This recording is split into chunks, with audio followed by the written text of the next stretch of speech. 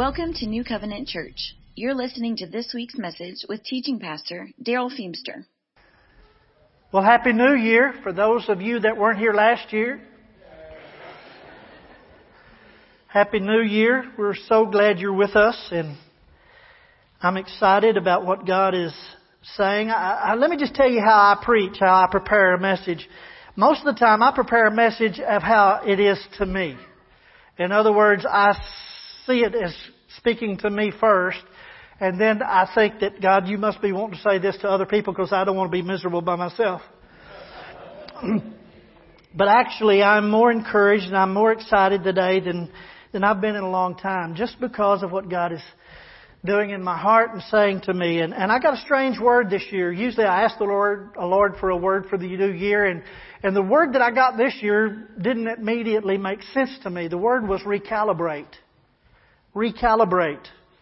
Now, recalibrate, as far as I know, is not a biblical word, but it is a biblical principle.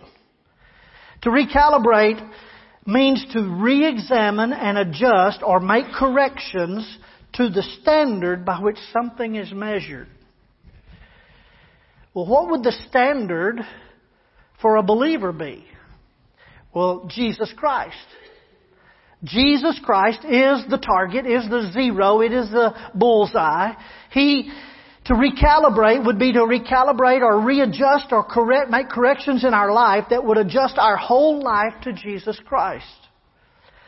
And so last week we started talking about Philippians 3, and I invite you to turn to Philippians chapter 3. At New Year's, and how I got there is at New Year's usually you hear these verses.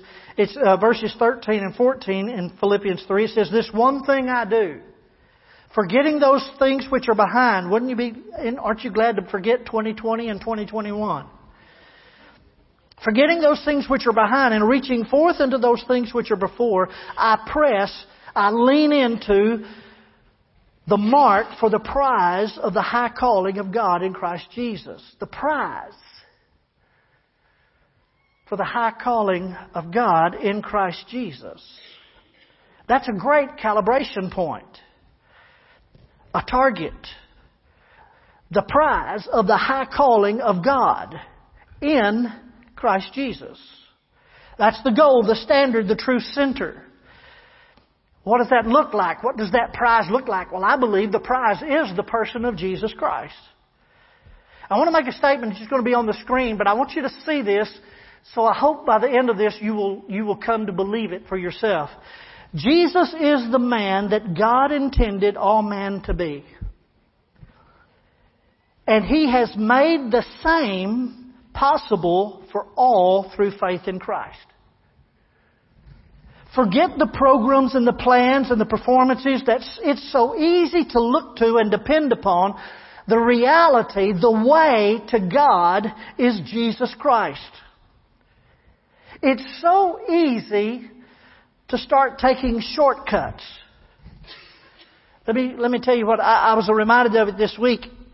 If you've ever done any carpentry work, or if you ever built a shed, or if you've ever built anything, you know you have a tape measure and you measure out the 2x4 and you mark it and then you cut it. But if you're impatient like me, you don't take the measuring and measure out another. You just take the one that you've cut and you put it and you pencil and draw a line, and you cut the next one. Then you take the one you cut and you put it there, you draw a line and cut the next one. How many of you are getting this? If you do that for so long, you're going to be way off when you get through, because every time you took what you had cut and marked it and cut it again, leaving the mark, you were adding about 1/8 or 1/4 of an inch to what you thought you were having. And if you do that 100 times, anybody can do the math, help me out. You're way off. Way off. Some of my sheds look way off. See, if you really want to have a precise, you've got to either measure each one exactly or fix a jig that makes sure that they're all exactly the same. Jesus is our measurement. But listen to me. Over time and over our own tendencies to take shortcuts, we kind of draw a new line. And we cut it there, and we think that that's what, and then things go along and we adjust that line, and pretty soon we find ourselves no longer being centered on Jesus, but doing all of these things way off of what God has really intended. And we find ourselves, and let me just say it this way, in left field looking for center field.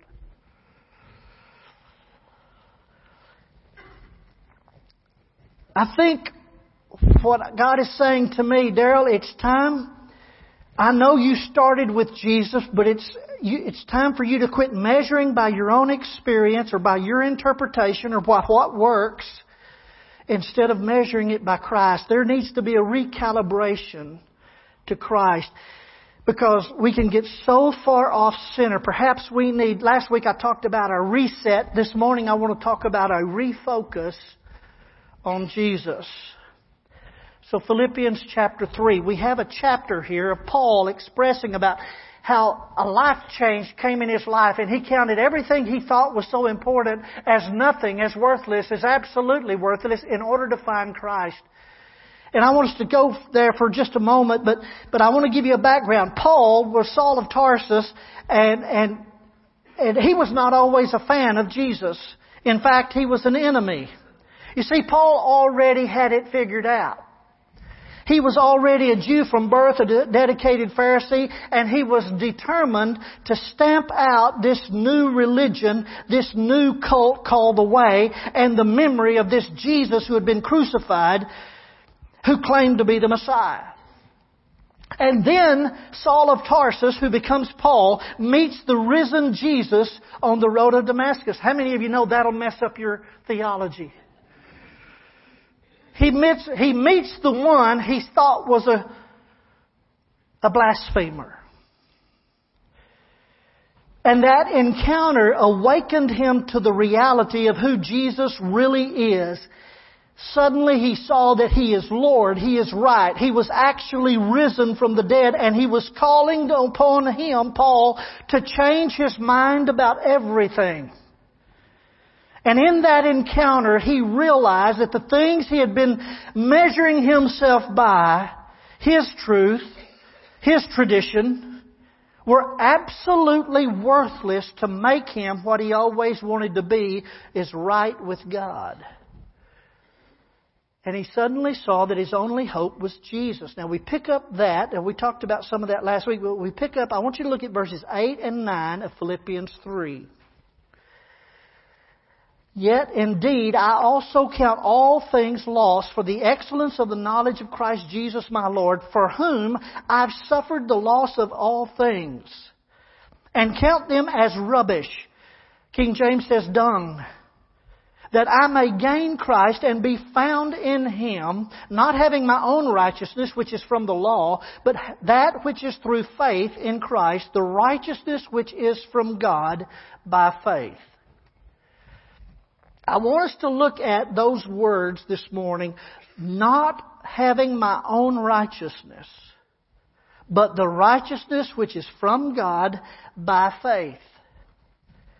The key to understanding why he counted all things that he had depended on as loss, as refuse, as garbage, is because of his miscalculation of how righteousness was to be acquired with God.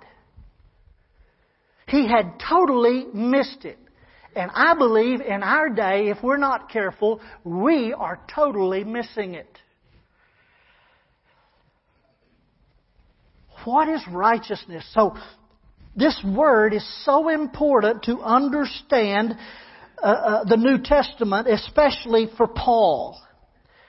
This righteousness.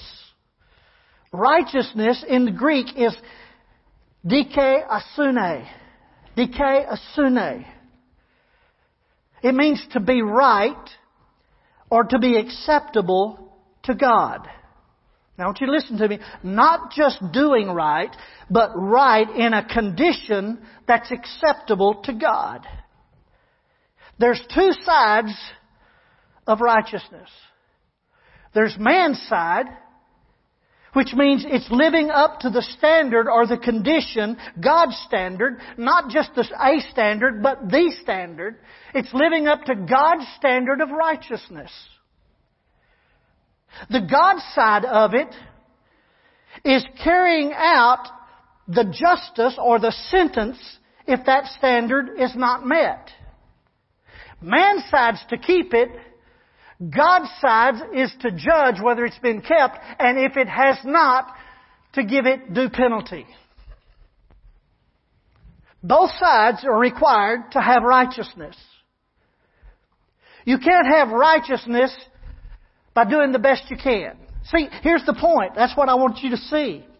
If you were to ask most people, the average person, what it takes to be right with God, the most common answer is to do good. To keep the commandments if you've gone to church. To be the best you can be is the common answer. That's called, listen to me, that's called my righteousness. I'm going to do good. I'm going to do the best I can. And that'll be acceptable to God. That's my righteousness. But let me just tell you something. I'm not going to stand in front of you to give an account. You're not going to be standing in front of me to give an account. And no matter what standards we put on each other, that's not the standard of righteousness. The standard of righteousness is what God has put. And that standard of righteousness is, God said, be you holy as I'm holy. In other words, be you absolutely like me. That's God's standard. Well, heaven knows, nobody can do that. That's the point. Man's side is to meet that standard. Why would God accept us with anything less than His standard? You see, God's side of righteousness is that He must carry out the sentence or the justice if we don't keep the standard He set. The wage of sin is death. We know the Scripture. The wage of sin is death. That means not just die when you give up breath. It means to be separated from God, not just for now, but for all eternity. The wage of sin is I can't be in God's presence. Now you're going to get this. Not the wage of sins, but the wage of sin. The only way that you're going to get in God's presence is to be absolutely righteous. So let's just be honest. Man has a problem and God has a problem. Man has a problem as he can't live up to it. God has a problem because He's going to have to dish out the penalty for man not living up to it.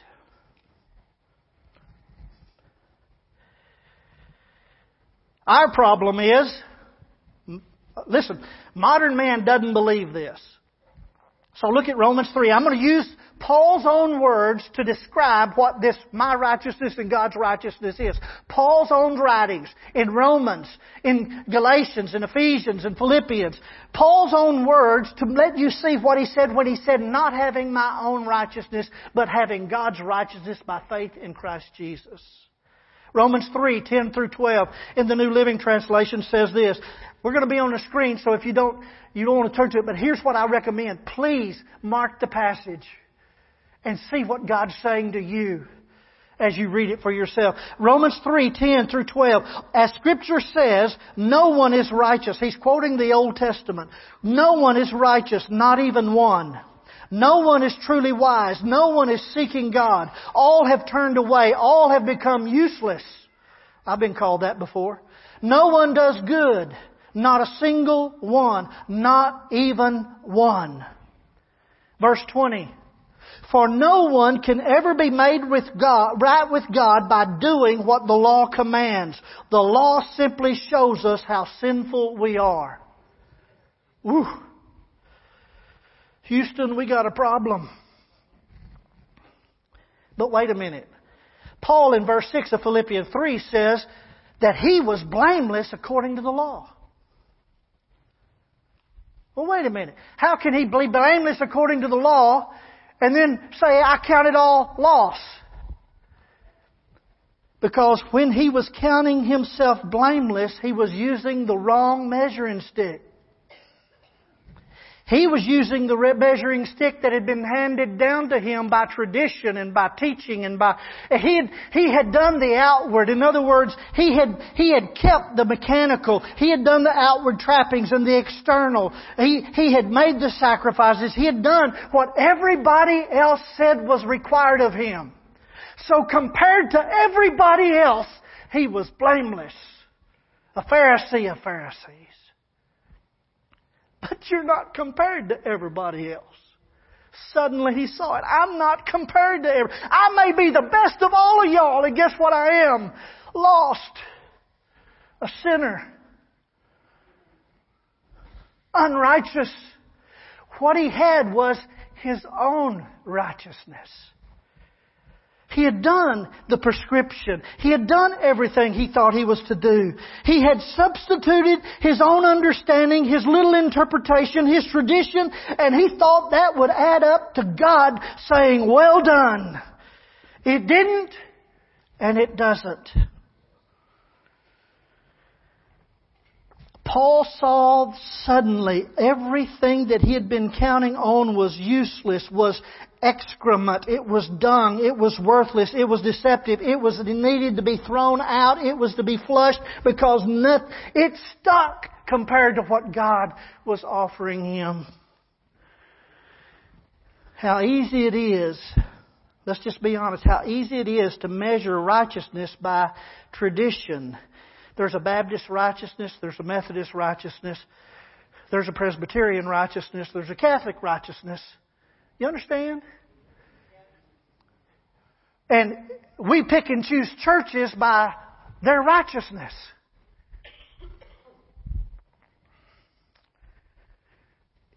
And God's saying, nope, nope, nope. Why? Because He's only going to accept one righteousness. That's His.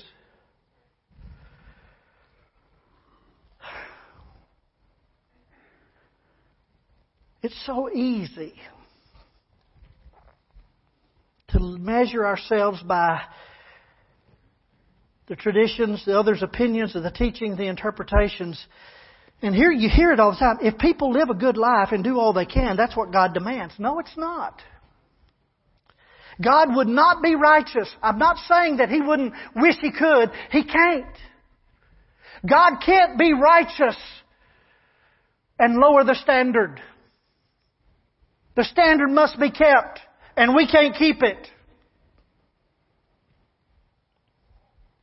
Romans 7:14 says, the trouble is not with the law, for it's spiritual and good. The trouble is with me, for I'm all too human, a slave to sin. God's part is He must carry out the sentence against all unrighteousness, all sin. And boy, am I ever proud. Paul also wrote, but God. But God. Romans 3:21. But now the righteousness of God, remember we're still talking about God's righteousness. The righteousness of God apart from the law is revealed. It's disclosed. It's uncovered. Being witnessed to, it was in the law and the prophets, being witnessed to by the law and prophets, even the righteousness of God through faith in Jesus Christ to all and on all who believe. For there's no difference. For all have sinned and fall short of the glory of God. Then he says in verse 24, being justified, and that word justified is being declared righteous. Declared righteous. Made righteous freely by His grace through the redemption that is in Christ Jesus. God's way of dealing with the problem of man's righteousness was not demanding something more, but providing what man could never do. What he could never attain. He became flesh and dwelt among us. He came to be in Jesus, the man. Jesus lived the life of perfect righteousness, fulfilling it spiritually and practically. He was without sin. He died on the cross to show the justice or the righteousness of God in God's part of dishing out the payment required for one's sin. Indeed, all sin.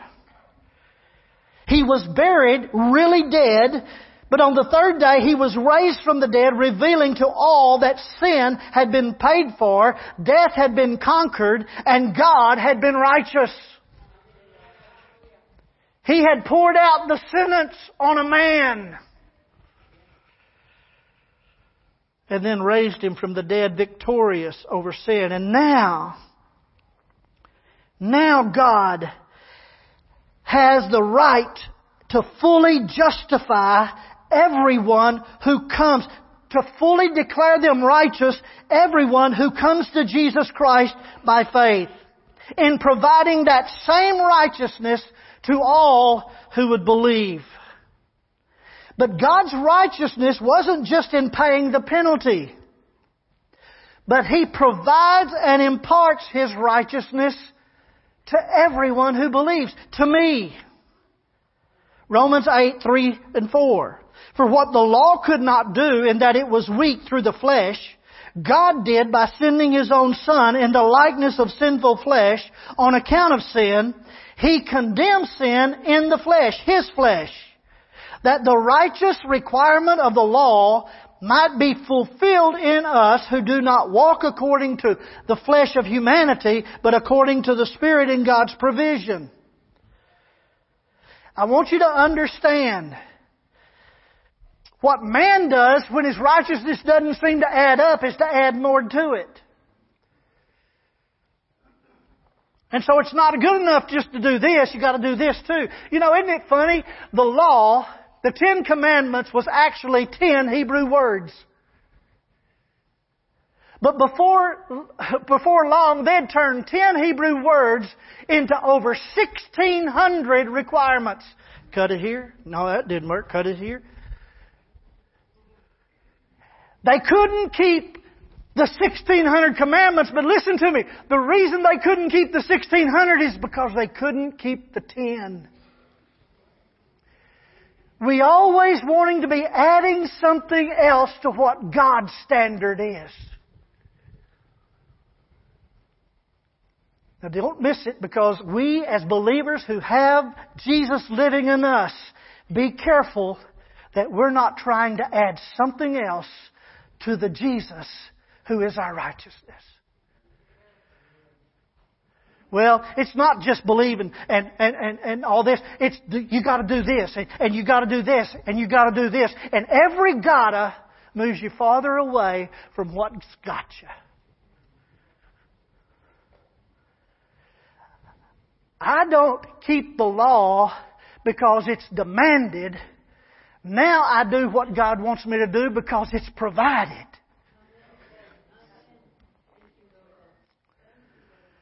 I don't not do these things because of how I will get punishment for it. I do not do those things because God's provided something better for me. And if I do those things, the punishment is not from God's hands. The punishment is from the consequences of the wrong choices I've made in total opposition to the righteousness of Jesus who lives in me. Okay, I got to get back. I told you this is personal.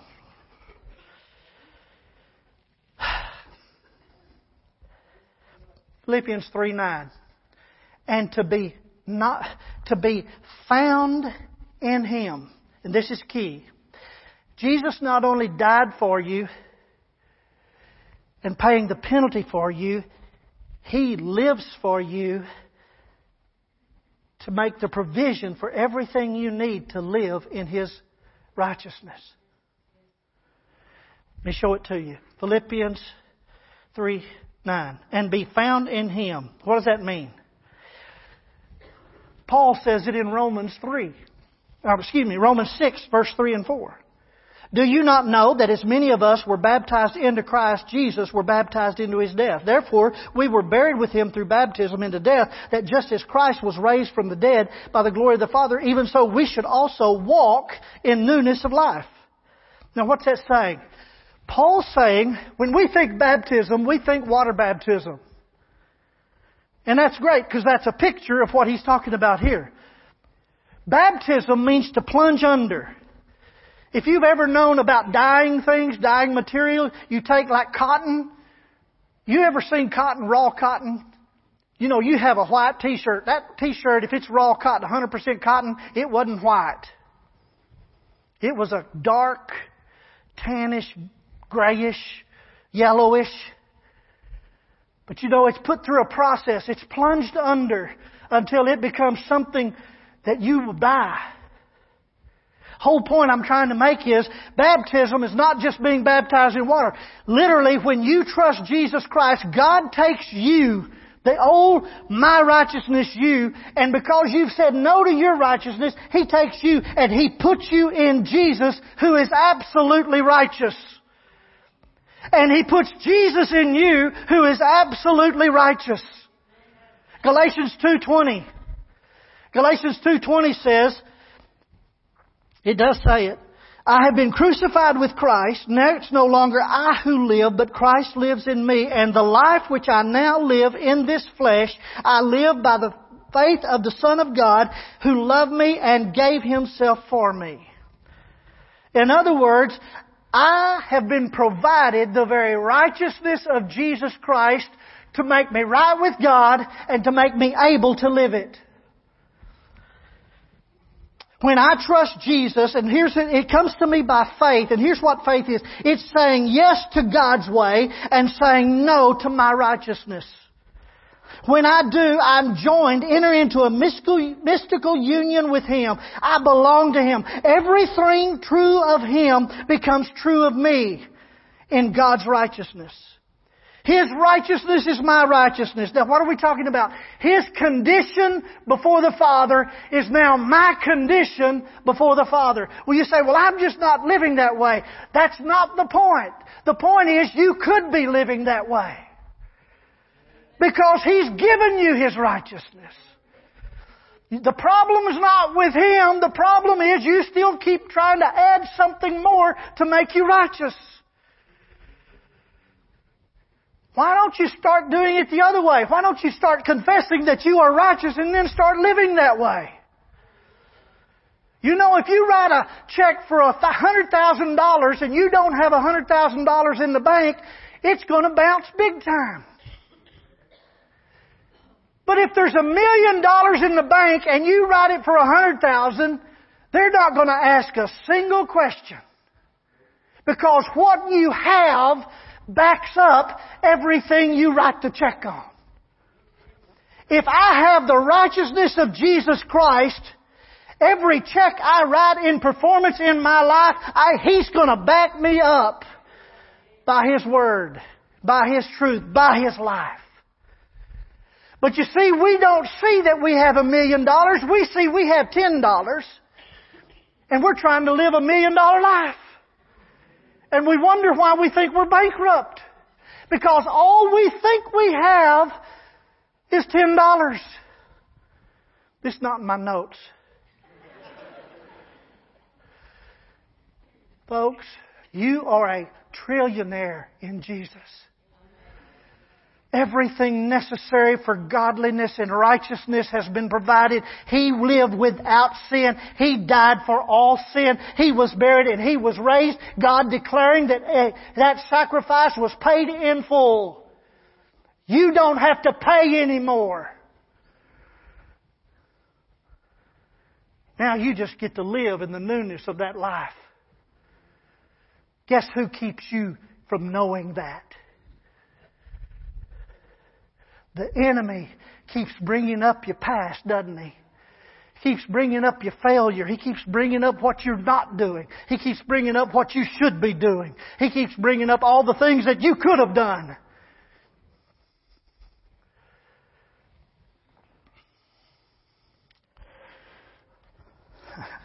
Lord, help us.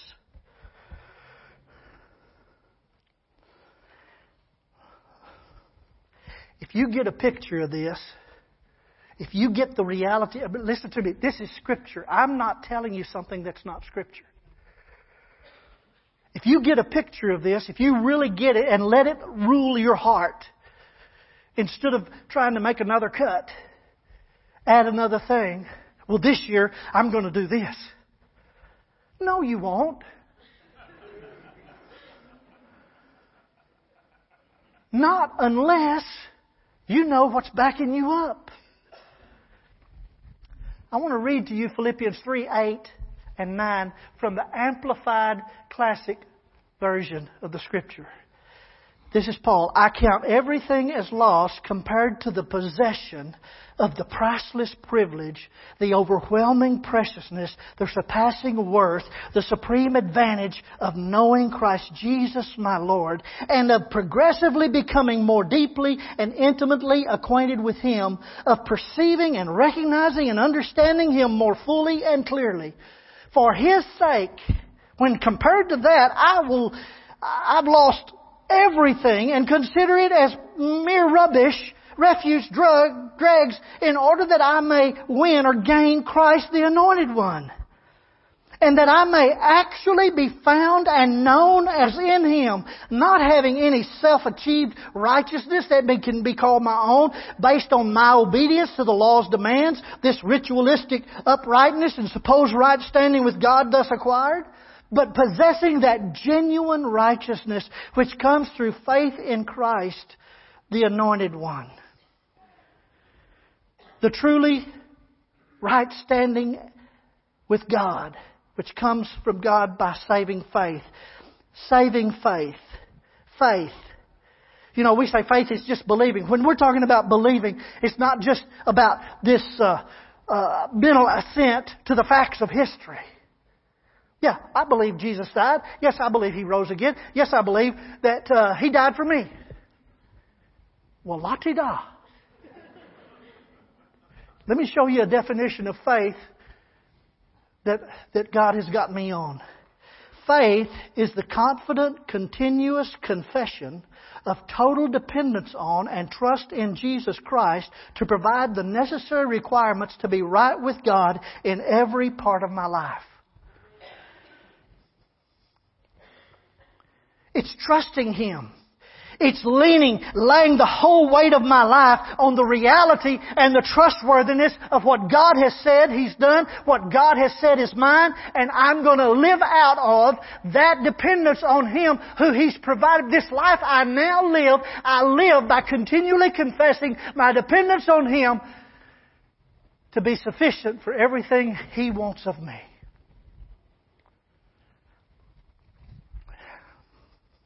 That's faith. Let me invite you this morning. Would you just take a real look at your life? Whose righteousness are you right now depending on? What makes you think you're right with God? Well, I sure hadn't done what I ought to be doing. Guess what? Neither has anybody else. They can't. All your ideas and programs and plans for life and living, will they make you acceptable to God? I'm not talking about comparing yourself to others or lining up to some teaching or the good works that you may have done or the money you may have given. That's your righteousness. But what you could never do, God has done for you. He's provided His righteousness in Jesus Christ, not just by His death as justice for your sin, but by His resurrected life for your ability to be alive to God, transformed forever. And all He asks is that you receive Jesus, the living Lord, and continually depend upon Him and be found in Him, known for being in Him. I want you to just take a moment to consider, this last week, who's been the focus of your Christian life? If I'm accurate, I got the feeling that the enemy keeps your focus on you. He keeps you focused on your sin, on your works, on your failures, on how nobody else is living according to your standards. Isn't it funny? He can deceive you about yourself and then He can deceive you about others. He keeps reminding you of your promises and your ability to believe and your inability to walk it out. Perhaps it's time to take your focus off of you and off of others and put your focus on Jesus Christ Himself. Because when you trust in Christ, God is absolutely righteous to put you in Him and He in you by His Holy Spirit. And He's fully pleased with Jesus. Listen, if you were to be cut open this morning, God would be fully pleased with the Jesus who abides in you. He would be. Because it's not your righteousness, it's His, and you've been given that. It's been imparted to you. That's how God sees you. That's great news. That's good news. You don't have to do it all. Jesus has done it and will do it in you. I want you to stand together with me.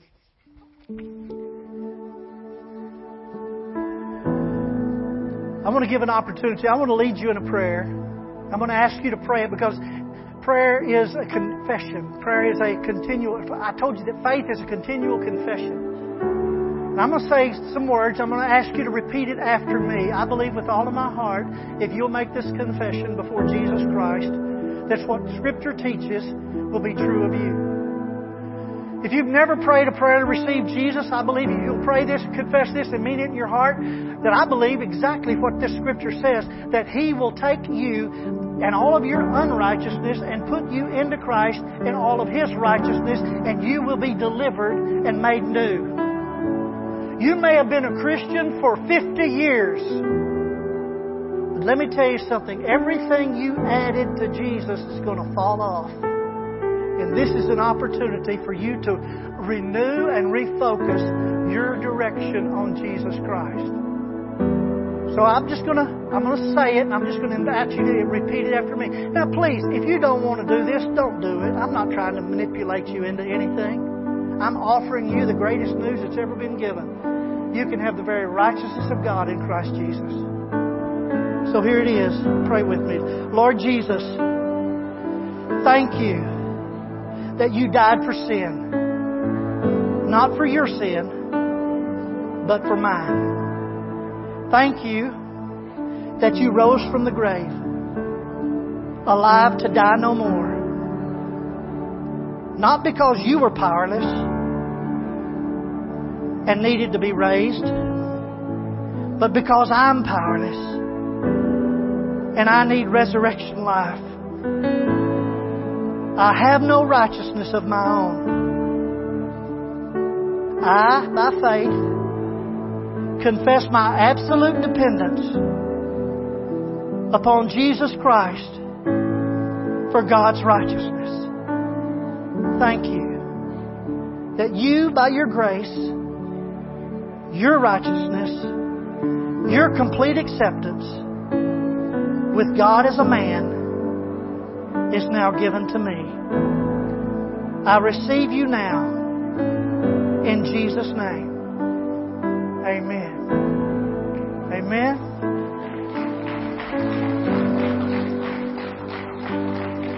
The work is Jesus's, is God's. The receiving is yours. Just receive it. This morning's word was rich. There's a lot in there. It was like a New York style chocolate marble cheesecake with caramel drizzle and a heavy whipped cream on top. There's just too much there to take in all at one time. Let me encourage you this week as you walk throughout the rest of this week. Go to newcovenantlandpasses.com. Click on menu, sermons. You can listen to the audio again. You can download a PDF copy of Darrell's notes. It's easy. He had 7 main scriptures this morning. How many days are in this week? There you go. Break it down. A little bit every morning. Colossians 3:2. Keep our mind on things from above. Start your day off or close your day off. Just a little scripture. it will change your life. This will start to resonate within you and who you really are. Amen. Thank you, Darrell. That was a beautiful message. I loved it.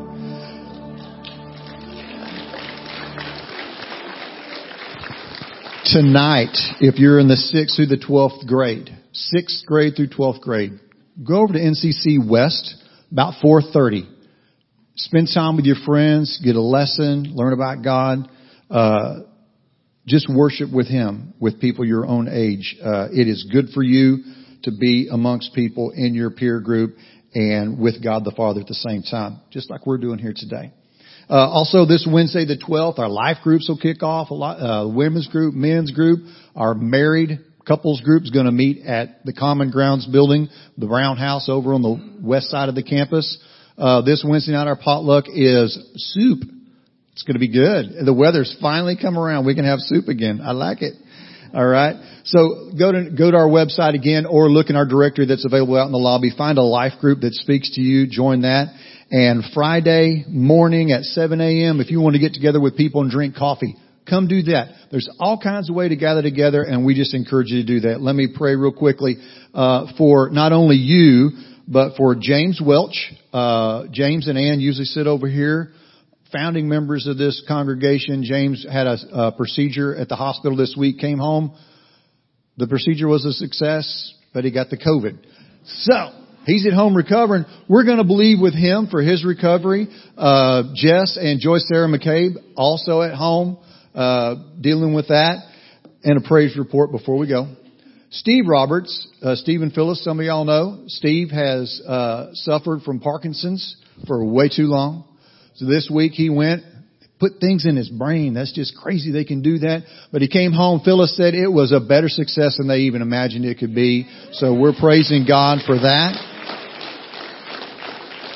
So, Father God, this morning we believe that you are the resource for the trials that we go through. And, Father God, you are also the reason for all the triumphs that we have in our lives. So, Lord, we thank you for what's happening in Steve's life. But, Father God, we also thank you that you are there for James, Jess, and Joyce Sarah as well. Father God, we believe that you are a God of healing and a God of amazing things. We just walk out our faith in believing for them that you will do good things. Father God, be with us this week.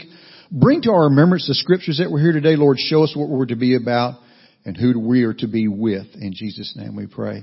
Amen. Thank y'all for coming. Have a blessed week.